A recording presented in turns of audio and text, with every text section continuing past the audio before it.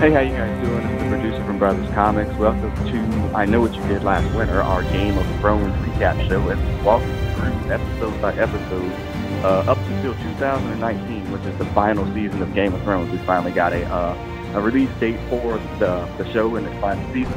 On the line tonight, I have two of my favorite Westeros people. He's not 16, but he is a squire. It's the Sandman. Sandman. That is the Squire Sandman back with y'all, back with the throne. That's right. And also on the line tonight, he goes by the Maester. It's Brother B. Hey, what's up? Yeah, we don't actually introduce the term Maester, I don't think, until this episode. So, Thanks so much, man. Yeah, I think this is the actual first time that maybe they used the term in one of the other two episodes, but we actually get a chance to see what a Maester does. So we ended on episode 2 last time, and now we are on to episode 3, which is Lord Snow. Does the N-word appear in the credits for this? Oh, yes. Yep. All right, good. Yeah. So, yes, the N-word comes back, and we're perfectly happy with that. Episode 2 ended with, how did episode 2 end, Brother Peter? That was the lady, the wolf, got killed, and Bran opened his eyes. That's right. All right. So Bran is now awake, and again, this show thinks that you're going to deal with that situation right off the bat, and it doesn't. You're thinking, oh, we're going to go right back to Bran. No, it doesn't. Lady did get killed. The direwolf gets killed at near the end of episode 2, and this way, they're finally back from the King's Road into King's Landing. Ned has finally made it there. He's with both of his daughters, Arya and Sansa, and he's finally off this time. It took about 30 days, I think, is what they said in a previous episode. So Ned makes it there. He's tired and weary from being on the road, and the first thing he's there is like somebody hits him with a meeting, which is literally like the worst possible thing that you could do for somebody that just got out the car or whatever. Like, yeah, I know you just got here for 7 driving hours, but yeah, we got a meeting right now. Mine is like when you make a long drive and get home. It's like, hey, you want to go out to eat? No. The car, me and the car need to have some time away from each other. Yeah, I think we need a little bit of a breakup moment here. Yeah, I have been off work for officially 17 days now. So tomorrow is going to be my King's Road. So I'm not going to want to be in that place at all. But yeah, so he gets there, and it's a funny thing where one of the people that greets him is like, would you like a change of clothes? And he looks at him like, nigga, what? Yeah, the look he gives them is like, I'm going to snatch your neck off you and get that. Yeah.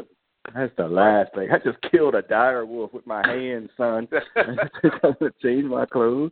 So yeah, but before he can get to the King's Council, which is the meeting that he has to go and have, he's going to run into Jaime Lannister. Now they've had a run-in each episode, and neither of them have gone well. They do not like each other. They meet inside the throne room, and it's really a recap of what happens to Ned's brother and father when they were killed by the Mad King inside the throne room. Kind of, what's your thoughts on that one, Brother Peters? This is I lost track of this because it was so long ago, but the way these two play off of each other and like heel Jaime Lannister versus face Ned Stark. There's some great stuff here, and it's not, and they never really get, like neither of them really wins the exchange, but they're just both like, they're just like hit, and everybody just throws the whole Kingslayer in Jaime's face, and he's just a dick about it. So he's like, oh yeah, I watched your dad die here and your brother. That was terrible. Yeah. Nobody should die like that, I think, is the exact line. He's like, yeah, nice armor. Yeah, it's not unscratched because you don't fight anybody. Yeah, you choose your opponents wisely. Yeah. They're really going at each other and some passive aggressiveness. And, this will pay out for a little bit without the spoiling too much for everybody. But, yeah, we do get a chance to see them go at it. And I thought that Ned was going to be like, do you want a cookie for killing the Mad King? Like, because it was really like, oh, okay. You served when serving was safe. That's basically what he told me. And, it's a great line. And he leaves Jaime a little dumbfounded there because he didn't really have a reply back for that. A real great scene between Jaime and Ned. But straight from there, he goes straight into the King's Council meeting. Now, the King's Council are the people that handle the affairs for the kingdom, for the king. The king should be on those meetings, but Robert is not that kind of king. He does not want. We're going to deal with Robert here later. He is not there for this meeting, but we do get an introduction to a crap load of characters who are very important moving forward. So we're going to go through them. All right, the first one, Lord Varys, as he greets Ned. Lord Varys, what is his official title? He's the. I don't know if he's formally like the Master of Secrets or something like that, but he's basically the spy master for the kingdom. Okay. That's Lord Varys. He greets him. There's a line about the Butcher Boy, which is a throwback to the last episode. Littlefinger, also known as Lord Peter Baelish. He is a longtime friend of Ned's wife, and long time in love with her as well, which will come up a little bit later in this episode. Yeah. Oh, my goodness. A very important character moving forward, correct, Sam? He throws that tie. He throws his relationship with Kat out way too many times. Yeah. He mentions that. I mean, from almost the immediate when they first meet. I mean, he's like, "Oh, how's your wife? I like your wife. I like your wife." Yeah. To the point. I mean, it's almost uncomfortable. So yeah, we'll be getting a whole lot of that later on, obviously. Yeah. Well, and the funny thing is, get from the impression here that he never, consummated this relationship in any way. It's just in his head the entire time. He's just been carrying the torch forever. So yeah, and whatever. Yeah, he'll come up later. Also on the counselor, Renly Baratheon, brother of Robert, and second in command to the kingdom. Correct? I don't know what he is. I mean, I think he's just like, you can't throw your brother off. Okay. He's the youngest brother. I don't know if he actually has a title. Well, I know later on in the series, without spoiling anything, he's a king of something. I don't remember exactly what it is, what territory or what it is, but I know he has some kind of rank. Okay. Whatever that's worth. Brother of King Robert. And then we have the Grand Maester. Is that Lewin? Grandmaster Lewin? Pycelle. Okay. Grandmaster Pycelle. He is also on the King's Council. He gives wise and sage advice, essentially.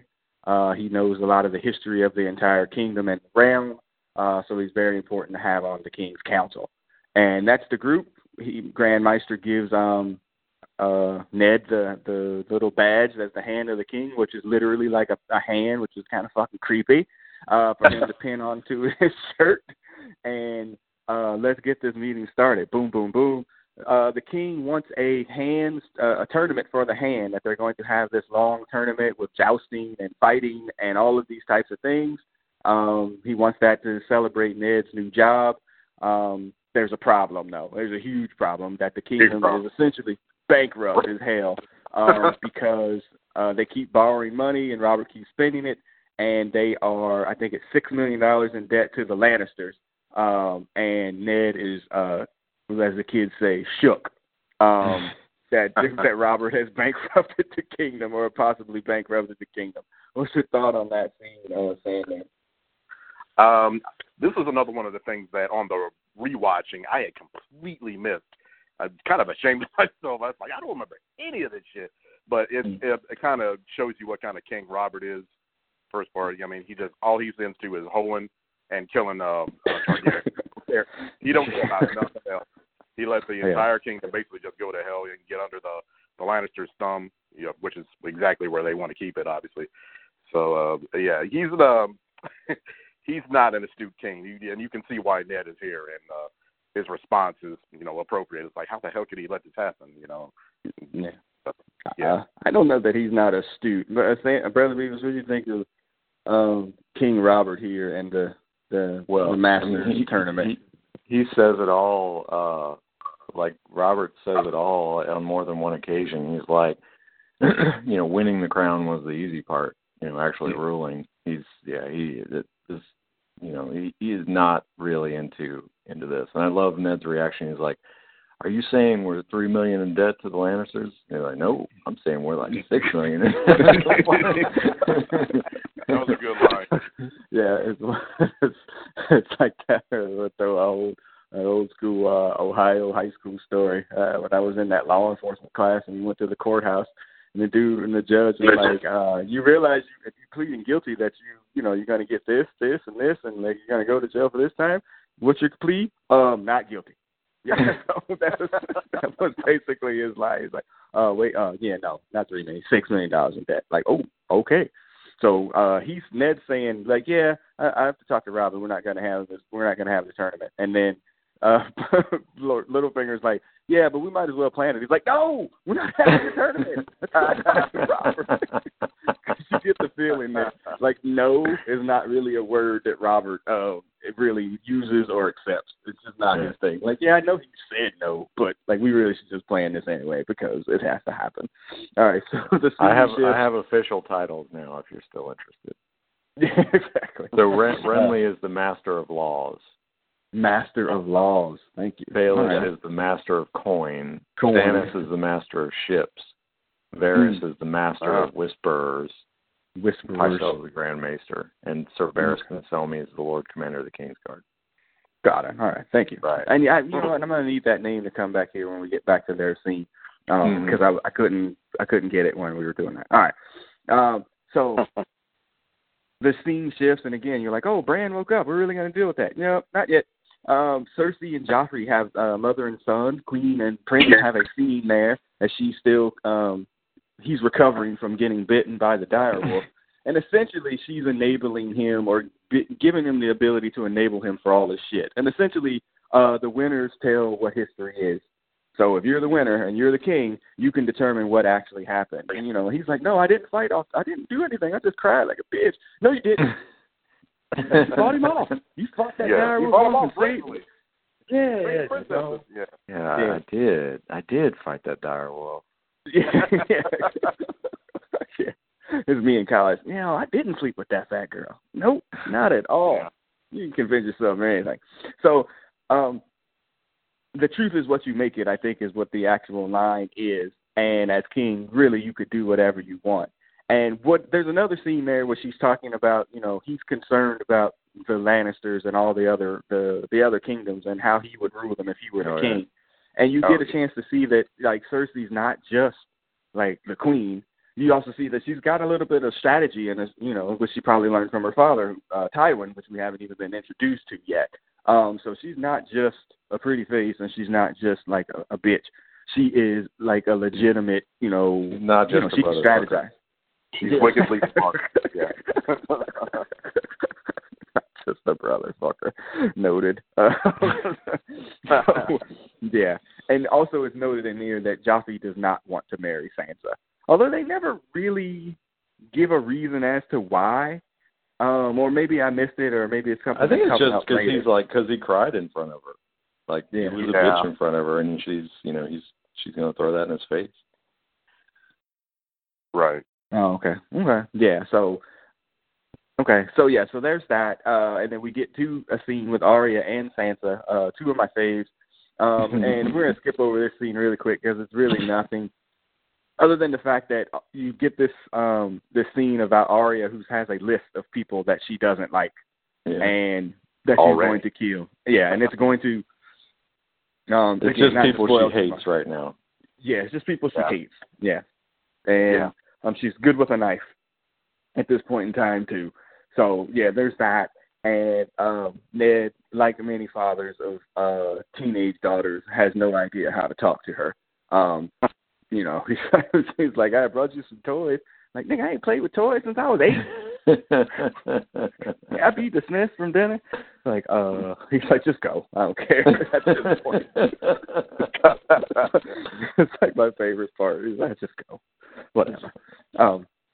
So you get the contrast between Arya and Sansa. It started really from episode 1, and you get to see that they're taking two divergent paths: one to be a princess, and one to be not a princess at all.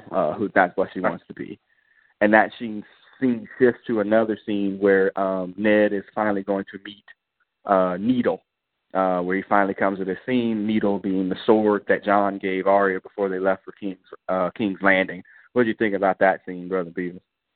Yeah, it's in the way he deals with the kids differently, and like, you know, he could have busted him like, where did you get that sword? And you know, but it's actually, I think it's a pretty cool scene. I think Ned's, you know, he's really good in the show, and he says a lot by what he doesn't say. You know, he's just a great actor. Yeah, this was a good scene, I thought, and there's, you know, it develops sort of, he encourages her to continue to practice, and then actually sets her up with a trainer. I think the end scene is where, you know, he sort of realizes, you know, the path that he's put her on. That's also a really cool scene too. Yeah. It's, you get a chance to see when he also tells her too, like, you know, your sister's gonna marry the prince, and he can't, you know, she can't be lying on the prince. Like, that's not something that can happen. And she doesn't understand that for an 8-year-old or 10-year-old or whatever that she is. She doesn't really know or care. But it's also like an important scene for something that comes up later. But yeah, so this is, you know, he has a much better relationship, at least at this point in time, with Arya, because he didn't kill her direwolf. I mean, basically that's what it is. Sansa's just really upset that he killed Lady. So all right, now we finally get back to Winterfell. And then we finally get a chance to see Bran as he's up there. He makes a, you know, essentially, what would you call the lady that's taking care of him? Like the nanny? Kind of a nanny, but I don't know if they actually have a title for her. Old scary bitch. I don't know. Yeah, her storytelling is fantastic. Yeah, her storytelling is fantastic. And she, you know, Bran allegedly liked the scary stories, and so she tells him a whopper. Let me tell you. She gives him a really good scary story. Like, if this is what you want, little prince, I'll show you. So she tells him a story of the White Walkers and the Long Winters and all that, and you can tell Bran is scared, and it's only interrupted by what's his name? Rob. Rob. Yeah, Rob comes in. Yeah. Like, so what are you doing? Stop scaring little kids.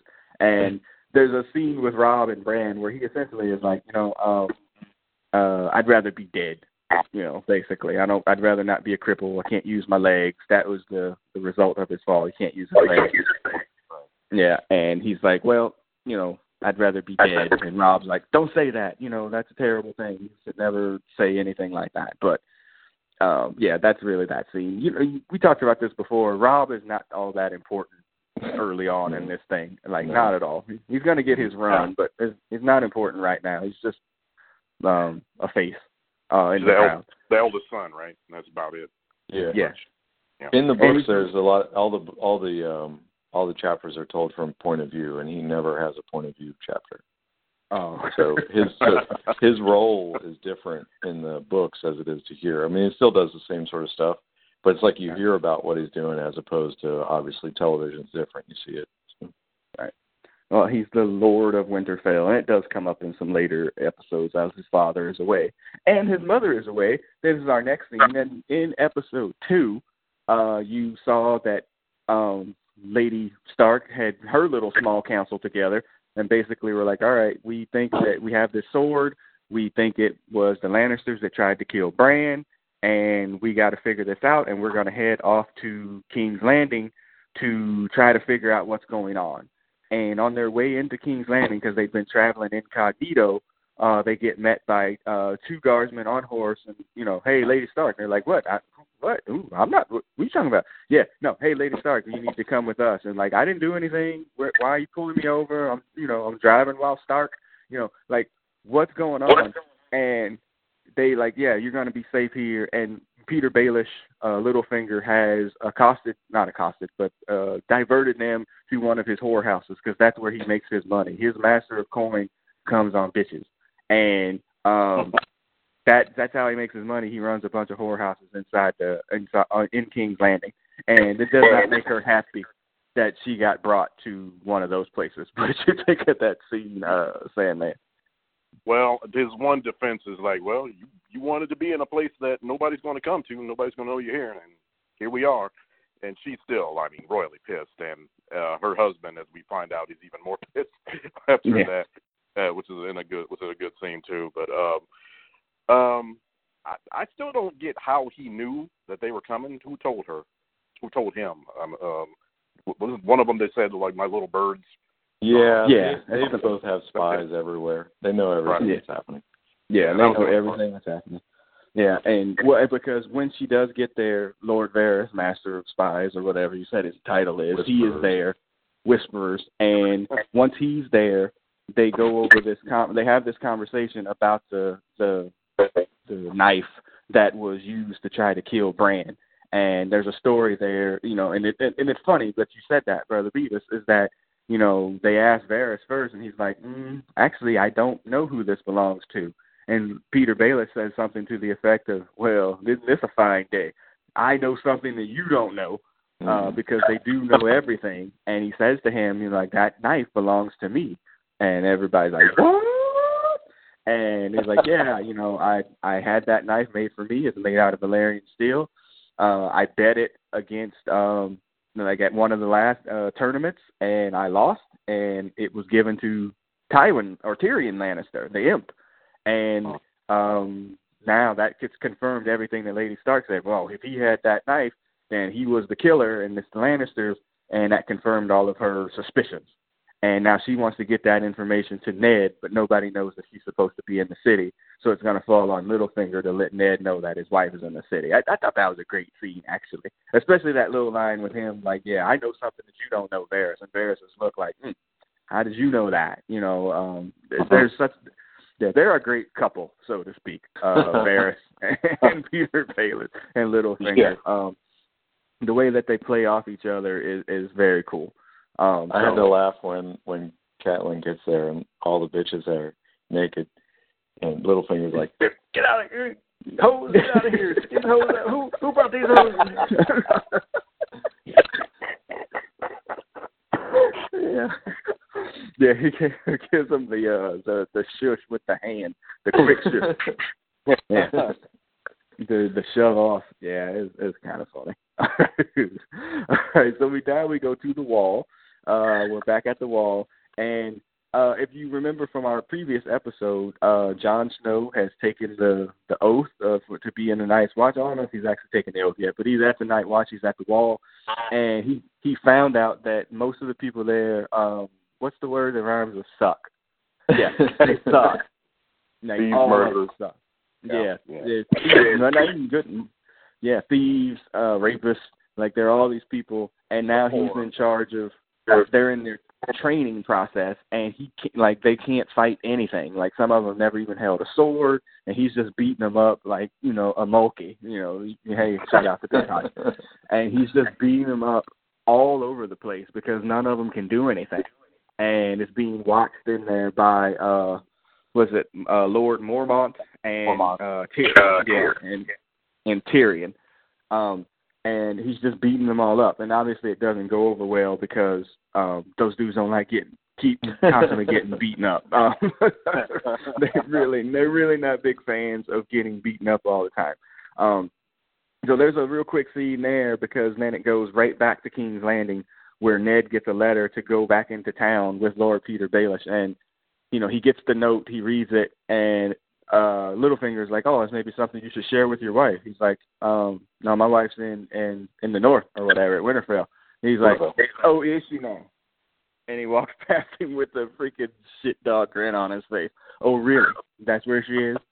And he winds up taking her into town to the whorehouse or whatever. And, that doesn't go over well with Ned either. He gets his brother he gets his show.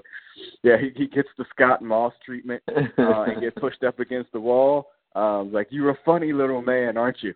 And then Catelyn sticks her head out. Like, Ned, get up here. Like, oh, okay. And then what's that line that he gives about the Starks? Yeah, he does. What's that line that he gives about the Starks and their anger? Oh, what does he say? Slow to think top or something like that. Slow to think, quick. Yeah, something. Yeah, something about their anger, or it's like and they get there, and and again, something we talked about before I hit record. Things are plotting all around the place, and to not spoil or whatever. But he's like, no. Caitlyn's like, yeah, Peter will help us. Yeah, I've known him forever. He's a true friend. Yeah, he's a true friend, and even Ned's face is like, but yeah, it doesn't. I mean, yeah, he's like, yeah, and Peter says that I'm not going to betray her because I've always had a great affinity for Caitlyn, and I'll try to keep you alive, but no guarantees. And when he says the line about you're a great friend, he's like, don't tell anybody. I got a reputation to keep. He definitely wasn't people to be happy to him. And we'll kind of go to that part. She's going to head back to the north. They're saying that they cannot accuse the Lannisters of this without any real proof, and they're going to try to find that proof. And Caitlyn's going to head back to the north, and while Ned investigates what's going on, and they have like their little embrace. And she's like, and Ned's like, he's still in love with you, right? And she's like, oh, is he now? And they have a little kiss, and then she rides off, and so she's headed back to Winterfell. And anybody think about that scene from the whorehouse on, Brother Beavis? Well, this is another one of those ominous goodbyes. Yeah. Like, I'll see you soon, and they didn't realize they're in a horror movie, sort of thing. Yeah. That was one thing that stood out. A movie that they don't know about. One of Caitlyn's many failings, though, like you pointed out, is that she does not at all see Littlefinger for what he is. She can't imagine him being anything other than this kid who had a crush on her. But friend. It was good to see, the depth of the relationship with Ned and Caitlyn here, as they embrace and then part ways. I mean, because there was a lot going on in the first couple episodes. You kind of got the sense that Ned wasn't the warmest guy in the world, but you could tell there's a relationship there, so that was cool. Right. Yeah, and they do have a moment. Yeah, and in Winterfell with his bastard there and and everything that was going on and him leaving and whatnot. You definitely got a sense that there was a lot of stress, and that was a good moment for them too. So if they're having a good moment about possibly finding out what's happening with the Lannisters, Jaime and Cersei are not having a good moment about Bran waking up. They find out. It's very upsetting for Cersei, and it's like, what's going to happen? Who's going to find out? And essentially, Jaime's like, he's a 10-year-old kid, whatever. We can outwit him.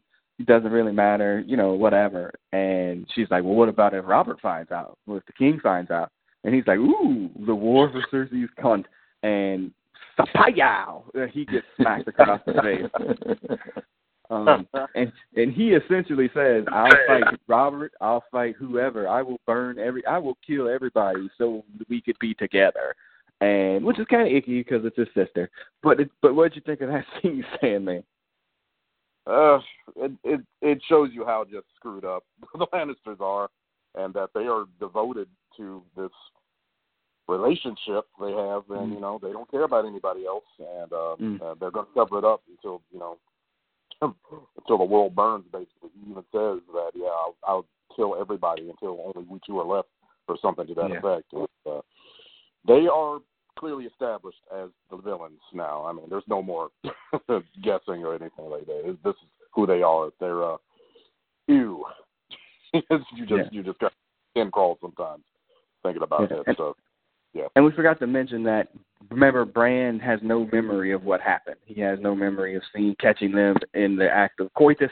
He has no memory of who pushed him out the window. He just knows that his legs don't work and he ain't dead. That's basically what he knows. And that's pretty much it. So the scene shifts back to King's Landing to the old war story scene. Now we get a chance to see King Robert, and we were talking about him a little bit before. And from watching this, I was like, man, this dude really, you said, Brother Beavis, he just did not want to be king. Like, he got it, but he was like, man, this job sucks. This is not what I signed up for. Like, at all. I want to whore and drink and do everything else but run the freaking kingdom. And he he acts as such. So he's there in his king's chambers with now what was that dude's name and what was his title? Barristan Selmy is the Lord Commander of the King's Guard. The King's Guard is like 7 knights that are sworn to protect the king. Okay. And so Jaime is the only other one we've seen so far, or at least has been named. Okay. Yeah. So they're there, and they're just talking about old war story, or their first kill. Like, who was the first person that you killed? And, Robert tells his story, about how he used to be much bigger and stronger, and he crushed some kids, right through his breastplate, and had the kid shit on himself before he died. And then the other guy tells his story, and then he's like, Kingslayer, come in here, He must really, Well, they dressed down Lancel first, though. Yeah, I forgot about Lancel. The hell out of him. Yeah. Give us Lancel's genealogy. So he is cousin. He's cousin, because Kevin Lannister is Tywin Lannister's brother, and Lancel is Kevin's son. Okay. Gotcha. Robert makes a remark about having Lannisters surrounding him and seeing their blonde hair all over the place, which makes him sick to his stomach. And he calls Jaime in, like, tell us about your first kill. And the best is the way he does it. He's just like, Kingslayer. Yeah. There's also a line in there. It's like, it must kill you to have to guard your king while he eats shit, drinks, and sucks. Yeah. And the look that Jaime makes at that point, because it's one of two things: either he's fucking Cersei, or he's fucking somebody else while married to Cersei. So, like, either way, it's not good. So. No, not at all. And so Jaime tells of his first kill. He cut somebody's head off when he was a squire. But yeah, I mean, it's basically, just a scene where you get a chance to see where Robert he just doesn't care. Like, he really doesn't. And you can tell, like Sandman said, you could tell why he brought in somebody that would be a little bit more responsible to help him run the kingdom. But, it's implied that Jon Arryn was also somebody that was responsible. But he just didn't care. He just did whatever he wanted to. It just didn't matter. Like, and it might not matter who the hand is. It's just not gonna matter. All right. He does give a line though. Jaime does give a line about, because he asked him what was the last thing the Mad King said before you stabbed him in the back, and he burned them all were his last words, which he had been saying for hours. So keep that line in mind as we move forward. All right. The other interesting thing is the way Jaime relates to Selmy as opposed to how he relates to the king. He's like he has the utmost regard for one and the utmost contempt for the other. Yeah, reverence and respect for sure. And that dude's a good character as he's going to come through here. And I couldn't get his name because I don't think they name checked him, so I know you remember it for later. All right, so we're going to cross the narrow sea and get to the Dothraki. The Dothraki are still making their way. The funny thing is, I mean, I know where they're going now. I mean, that's not really a big spoiler. They're going to the Dothraki kingdom or whatever. The funny thing is like, you don't really know that. You just see them, like, every scene, you just see them, like, riding horses and sitting around and stuff. It's just like, where y'all going? Like, it's just, you know what I mean? It's like, what's going on here? But Khaleesi is, Daenerys is leading the pack or whatever, or the Khazar, I think is what they call it, and they're running through, and Mormont is giving her sage advice on how to be a Khaleesi still, and all of that, and about the slaves, and she's not a real big, keep that in mind, she's not a real big proponent of the slaves and how they get the slaves and what do they do to the slaves and how to keep the slaves. And I like his story. It was like, sometimes they give them to us. Sometimes they're like, you know what, we ain't fought nobody in a while. Let's go kill them. Hey, you know what, your dishes is all ugly too. Let's just kill them too. That doesn't really matter. Like, the Dothraki are just like, whatever. Dothraki be wildin'. Dothraki be Dothrakian. And so she tells him to stop the horde, and there's really no real reason why she gets off. I was like, when you look at the trees, I was like, oh, she's about to go smoke. But I was wondering what was going on. Like, what the hell is she doing? Yeah. If you go back and look at that, it's like, oh, she's about to burn one. I get it. I'm being around all these savages. I could get that. But she goes off into an area, and then the trees and the weed is rustling, and her brother. Is it Viserys? Yeah. Okay, yeah. Viserys comes through there, and he's like, what are you doing? Next match number 2 and 3. Give me orders. Yeah, and then watch out, he gets yanked off his horse by the neck, freaking Indiana Jones style, like for real. And he gets yanked to the ground, and they're like, the interpreter's like, hey, you want him to kill him or what? What? It's like, no, don't hurt him. Like, are you sure? Like, he's like choking him for the life. Like, what do you mean don't hurt him? Disappointed, when she says, like, leave him alone. It's funny as hell. It's like, yeah, really? Sure. Yeah. And it's kind of funny. I mean, again, trying to not spoil too much. Viserys has not gotten any offense since the first episode. Like, he really hasn't. Straight up. Everything that happens to him, well, no, nobody likes him. But everything that happens to him is all terrible. Nothing good happens for Viserys. Like, nothing. Like, through this. And even at the end, he gets choked out. He tries to get on his horse. Like, nah, you walk. This nigga don't know but 7 words of English, and he told him to walk. Like, dang, that's harsh, man. You just got told off by somebody who don't even speak your language. And he tried to tell. Yeah, exactly. And he tried to tell, and he was like, once he got released, he was like, Mormont, kill this dude. I am your king. And he's just like, so Khaleesi, oh, that was nothing. I mean, he literally gets no respect. And I think he even dropped the line. You've awakened the dragon or something to that effect. And that still didn't get him any respect. Yeah, just terrible. Oh, just terrible. All right. We switch out to the wall. You've awakened the dragon. That's a bitch move. It totally is, and he is quite that. Pretty sure if you look up the ancient text for bitch move, there'd be a picture of Viserys. So we go back out to the wall, and you see Jon making his way to the top of the wall in the intricate elevator system to get to the top of the wall, where he has a scene with Uncle Benjen, who is the first ranger, and the first ranger is the person that goes out beyond the wall and essentially goes out and hunts the wildlands and see what's going on out there. And wildlands is something that will come up much later on.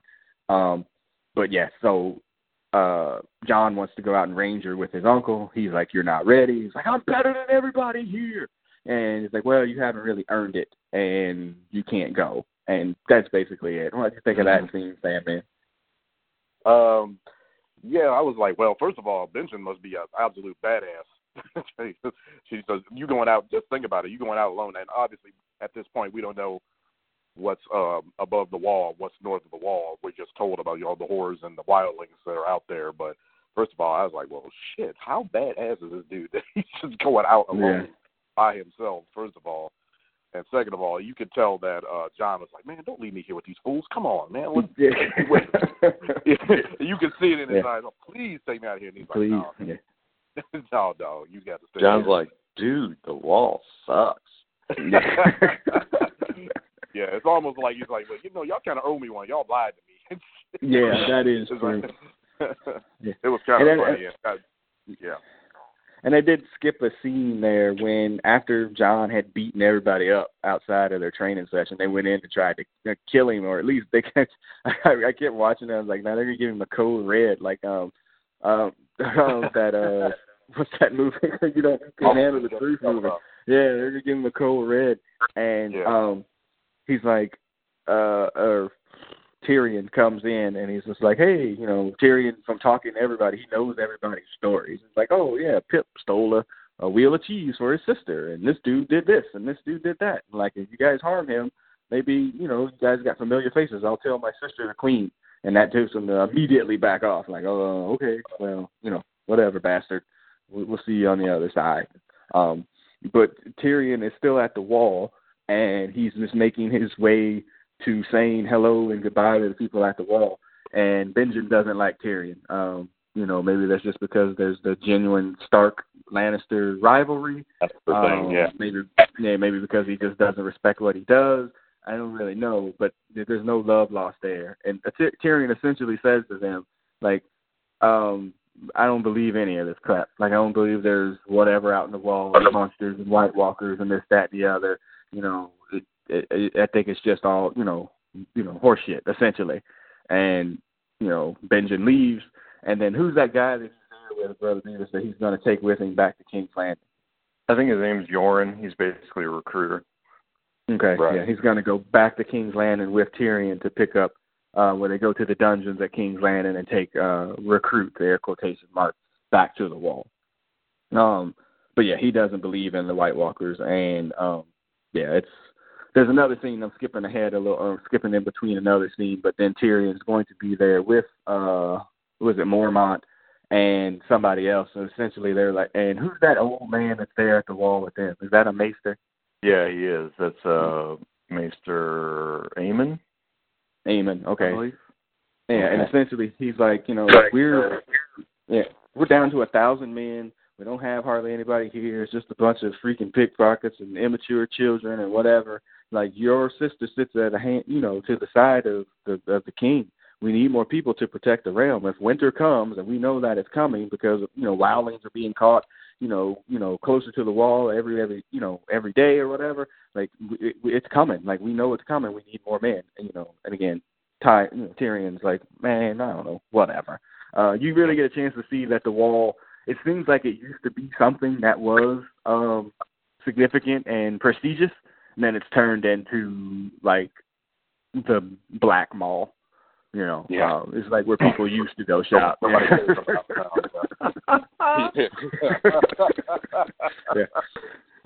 I used to go there. Not anymore. I go to the White Mall. So, the Dayton Mall. Yeah, exactly. So, yeah, when you think of that scene, Brother Beavis, is the idea of White Walkers has been presented since the first episode, but the reality of it, now you're getting to see that a lot of people don't even believe it. They think it's just, a whole wives' tale. Yeah, and it's, what we don't have perspective on as a viewer, but I think things are getting worse north of the wall, but it's been so long since it mattered. You're right, this is just this institution that the North cares about is just sort of faded. And you can, in the upfront discussion with Cersei, she talks about what she thinks of the North. It's just basically wilderness. And it's like it doesn't even exist. Just don't even mess with it, whatever. But yeah, it's, the people at the Watch take it seriously. They realize things are getting worse, and they're hoping that, that Tyrion can help them out. And I think despite all that, he says, I don't believe in this or whatever, and he treats a lot of it like it's a joke, I think he legitimately does come away like, okay, I'll see what I can do. So I thought that part was cool. And he's, as always, he has a lot of good exchanges with everybody. And Tyrion's a great character. Doesn't care too much for him, is what we find out. But I think that's simply because he's the start. Yeah. Liz' reaction after the conversation, I think he's starting to like me. No, he really is. Keep thinking. Hey, real quick, I got a question about winter. It occurs to me from what they were saying that winter does not come every year in this world. It's like once every great while, like maybe years, it comes.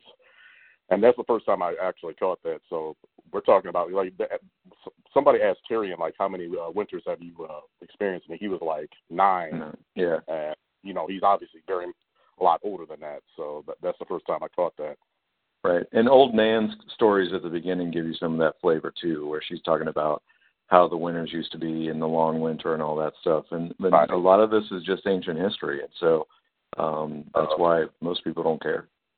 Mm-hmm. So, yeah, winter will suck, but it's not going to suck that bad in the South, and people in the North are used to it. And so, yeah, let them deal with it. We don't have to deal with it. Let them deal with it.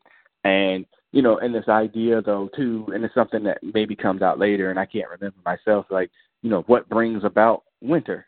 You know what I mean? Like, what brings a winter season to come? Like, we could go so many years without having winter, but then we do have a winter, and how bad is it going to be? Is it the La Nina winds, like the hurricanes that come to Florida? Like, I don't know. like something happens. Like, why is it so bad sometimes and then not so bad the other? Right. Okay. They've never really gone into the cosmology, so we just have to say it's magic. Yeah, yeah, because comics, different podcast. So we go back to the Dothraki horde. We get to I call it the Rosetta Stone scene as Khaleesi is learning Dothraki language with her handmaiden, and she's also the hand. Yeah, she's also the handmaiden that taught her how to fuck. So no, that's a different one. That's a different one. Yeah. Oh, I'm shook, as the children say myself. That's a different one? I thought that was She has three. She has three handmaidens. How about that? Yeah. Okay, my bad. All right. Okay, well, she is with whichever handmaiden there, and now she is learning that the handmaiden is like, oh, teaching her language, and then she just grabs it to you. Like, hey, what? When's the last time you played, girl?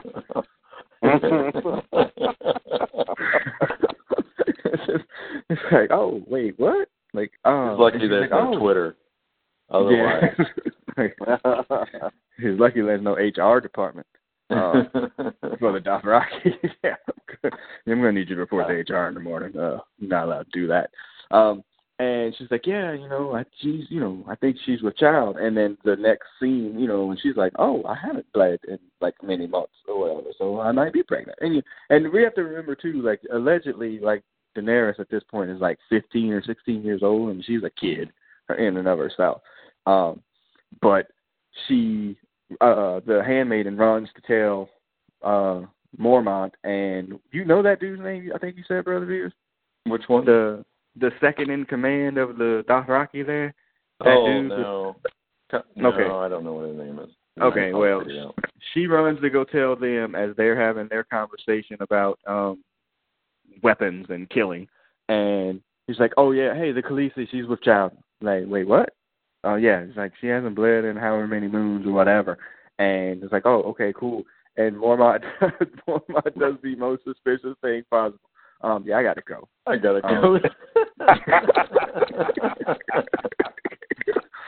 It's literally like a Maury pose. It ain't mine, man. I gotta go. And he immediately leaves. I'll be back. I'll meet up with the horde in the morning.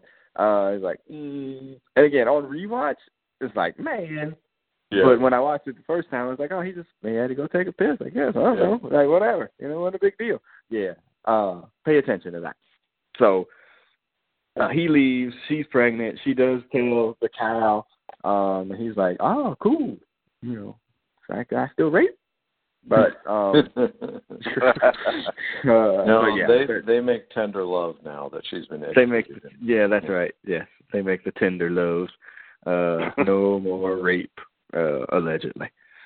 So that's that, and it's there's a scene, and that's that, and then our final scene. Oh no, excuse me, I got a couple more scenes. I'm sorry. We go back to the wall. Jon Snow has moved from training the recruits. To try to help them out, pivot here, swerve here, don't do so much work, change your feet, whatever. And and I already talked about the scene where the winter is coming. All right, so moving back to the last page of notes here. All right. I did that. And Cal, you're a father. The last scene here was Jon and Tyrion. So Jon and Tyrion have a meeting at the top of the wall. But remember, Tyrion's original purpose of going to the wall is he could piss off the top of it. He's doing that. And he does it. And he does it. And then they have this exchange about, hey, your brother is awake. Got a raven or whatever. Your brother's awake. And he is on his way back to King's Landing. He's like, if you go to the north, tell my brother I miss him. And whatever. And, Tyrion makes that promise that he will go see Bran. And, they have a warm exchange between, people that really just met each other not that much long ago. It's a pretty cool scene. Again, spinning it forward without spoiling too much. It's a really cool scene as it plays out over time. But what do you think of that scene, Sammy? What scene are we talking about again? Which one? Where Tyrion says goodbye to Jon at the wall. Oh yeah, that had a lot of significance. It was almost as big as, or it might be just as big as Caitlin and oh God, I can't think of his name now. Ned Stark. Ned. And by knowing what we know and what's coming, these characters don't see each other again. Well, spoilers for a while, and they are major players.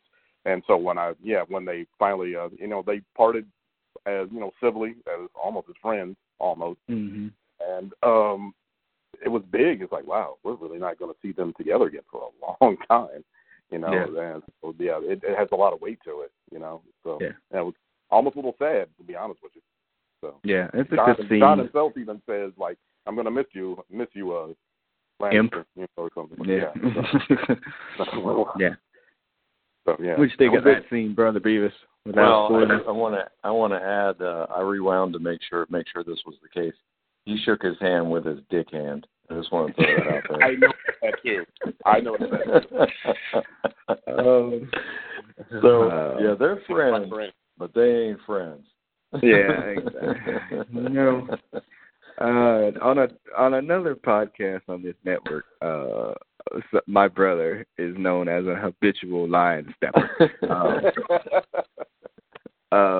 Sir, you may have gotten the finger there. May have stepped over the line. Yeah, just habitually, just stepped all over that one. But yes, you may. I didn't notice that. I would lie if I'd say if it didn't cross my mind that he did it. But whatever. He does give a line too that where is it true about my brother? Like he can't use his leg. He's like, yeah, he's a cripple. He's like, well, better to be a rich cripple than a broke cripple. So got that good health care. Yeah, exactly.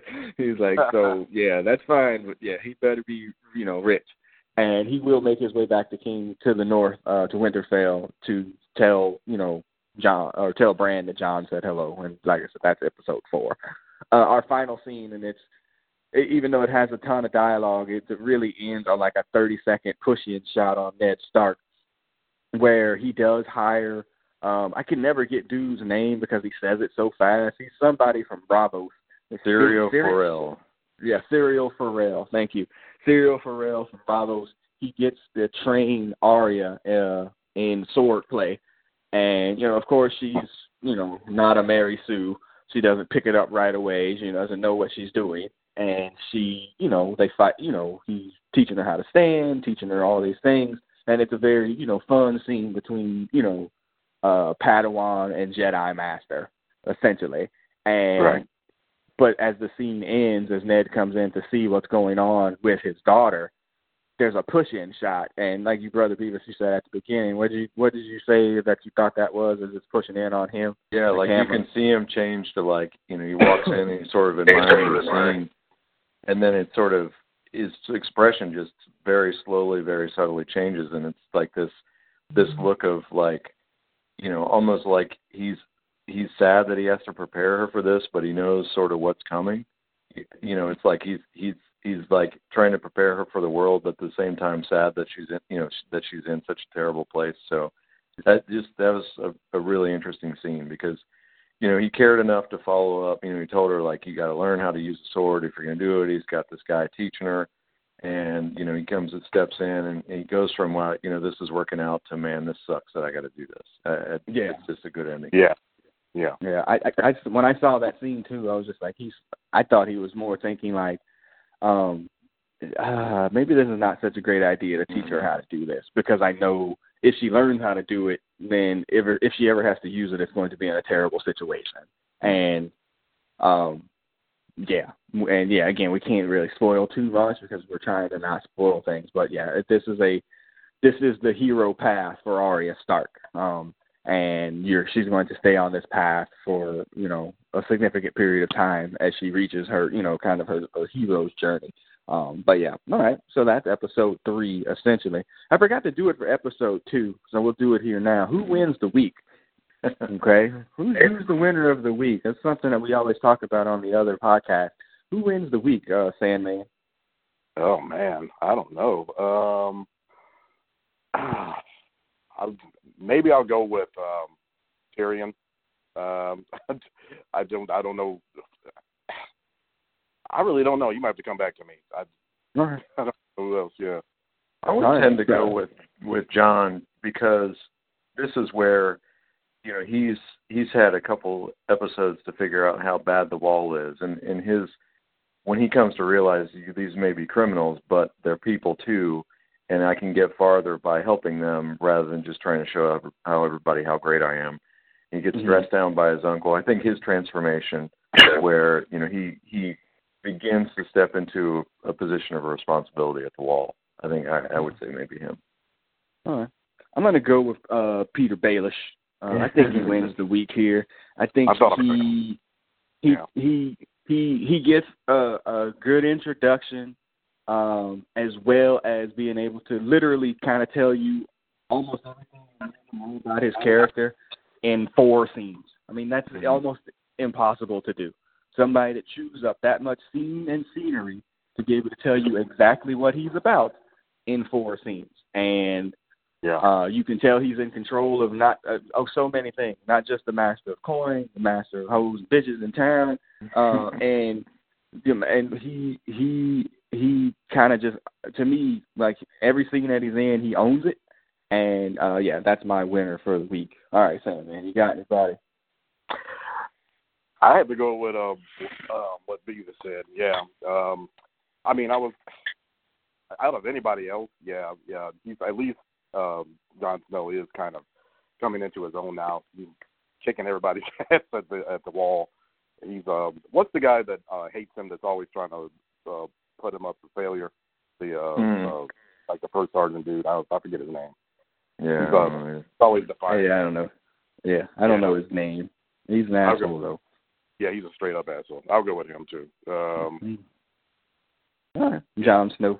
All right, who loses the week then? Who did not come out well in this whole situation? Brother Beavis. Who lost the week? It's like a rare occasion where nothing really bad happened to anybody, did it? Okay. Yeah. Oh, Lancel lost the week. I'll give it to Lancel. Lancel lost the week. There's not going to be a lot of weeks where Lancel wins. Spoiler alert. Win. He's like, what are you doing? There's no more wine. I know what empty means.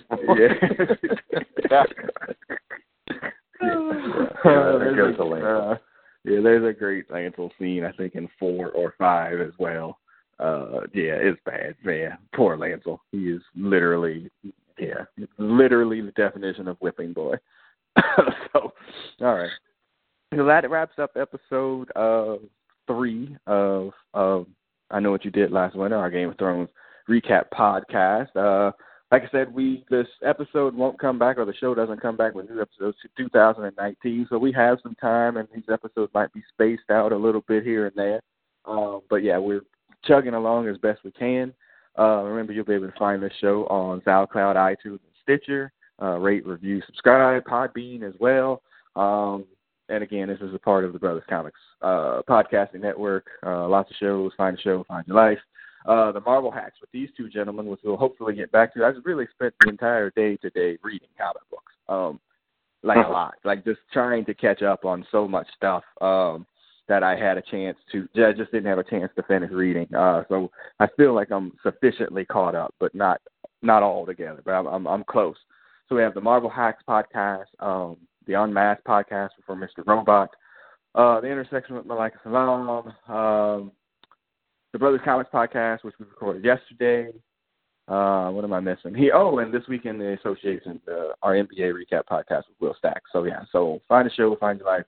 Lots of good stuff. You should be able to find something. Remember, you're able to look for everything on brotherscomics.com. And that's it. That's all our business here. All right. So we haven't rated the episodes. 3 episodes in, which episode do you think was your favorite? 3 episodes in. We're a third of the way, essentially, through season 1. Sandman, which one do you think was the best? I still like the very first one. It may just be for sentimental reasons, but they're all very good. But I still go first. Okay, Brother Beavis. Yeah, I agree. I think the first, I'm sure they had a lot more time to work on it because it was the pilot. But it's just they do so much in that first episode. I think the second episode's good, but it's you start to see how dark this series is going to be. the thing about the third one to me is, they get to King's Landing and they haven't like built up the sets yet. King's Landing still looks kind of small, and they've gotten to start to expand the story, but it's, the sets aren't there the way they're going to be in future seasons once this thing takes off. But yeah, the first episode to me is just perfect. Yeah. Again, I was watching ahead, for this because I had the opportunity to, and there's some really good episodes coming up. I said that episode 3 was the first episode I was able to watch with my wife because she really is she's just not a fan of violence. And, when she's only watching it the first time, she's just like, ooh, I can't take all the violence. And I was like, well, this episode doesn't really have any real violence in it, to be honest with you. So, you can sit here and watch this one with me. And she's like, oh, okay. And so she kind of get it, and I'm having to, like, pause every, 30 seconds. I'm like, okay, this is this dude, this is that dude, this is what he did, and this is what happened in the first episode, this is what happened in this one. I'm, like, going on and on and on and on and on. And she's like, okay, I kind of get it, and I kind of understand why you like it so much, so I'm going to go with the second episode as my favorite just because I got a chance to watch it with her. I'm not sure how farther she can go, though, because the violence shall return. Quickly, too, and, yeah, in very violent ways, the violent will make a return of the Jedi type move here. So yeah, not a I don't know how long she can. So all right. So that'll wrap this up. As the producer of said podcast, I am signing off. Sandman, go ahead and sign off. All right, y'all. It's Squire Sandman. We'll be back. Right. All right, and Brother Beavis, go ahead and sign off. Later, bitches. Yeah, we'll see you on the other side. Peace.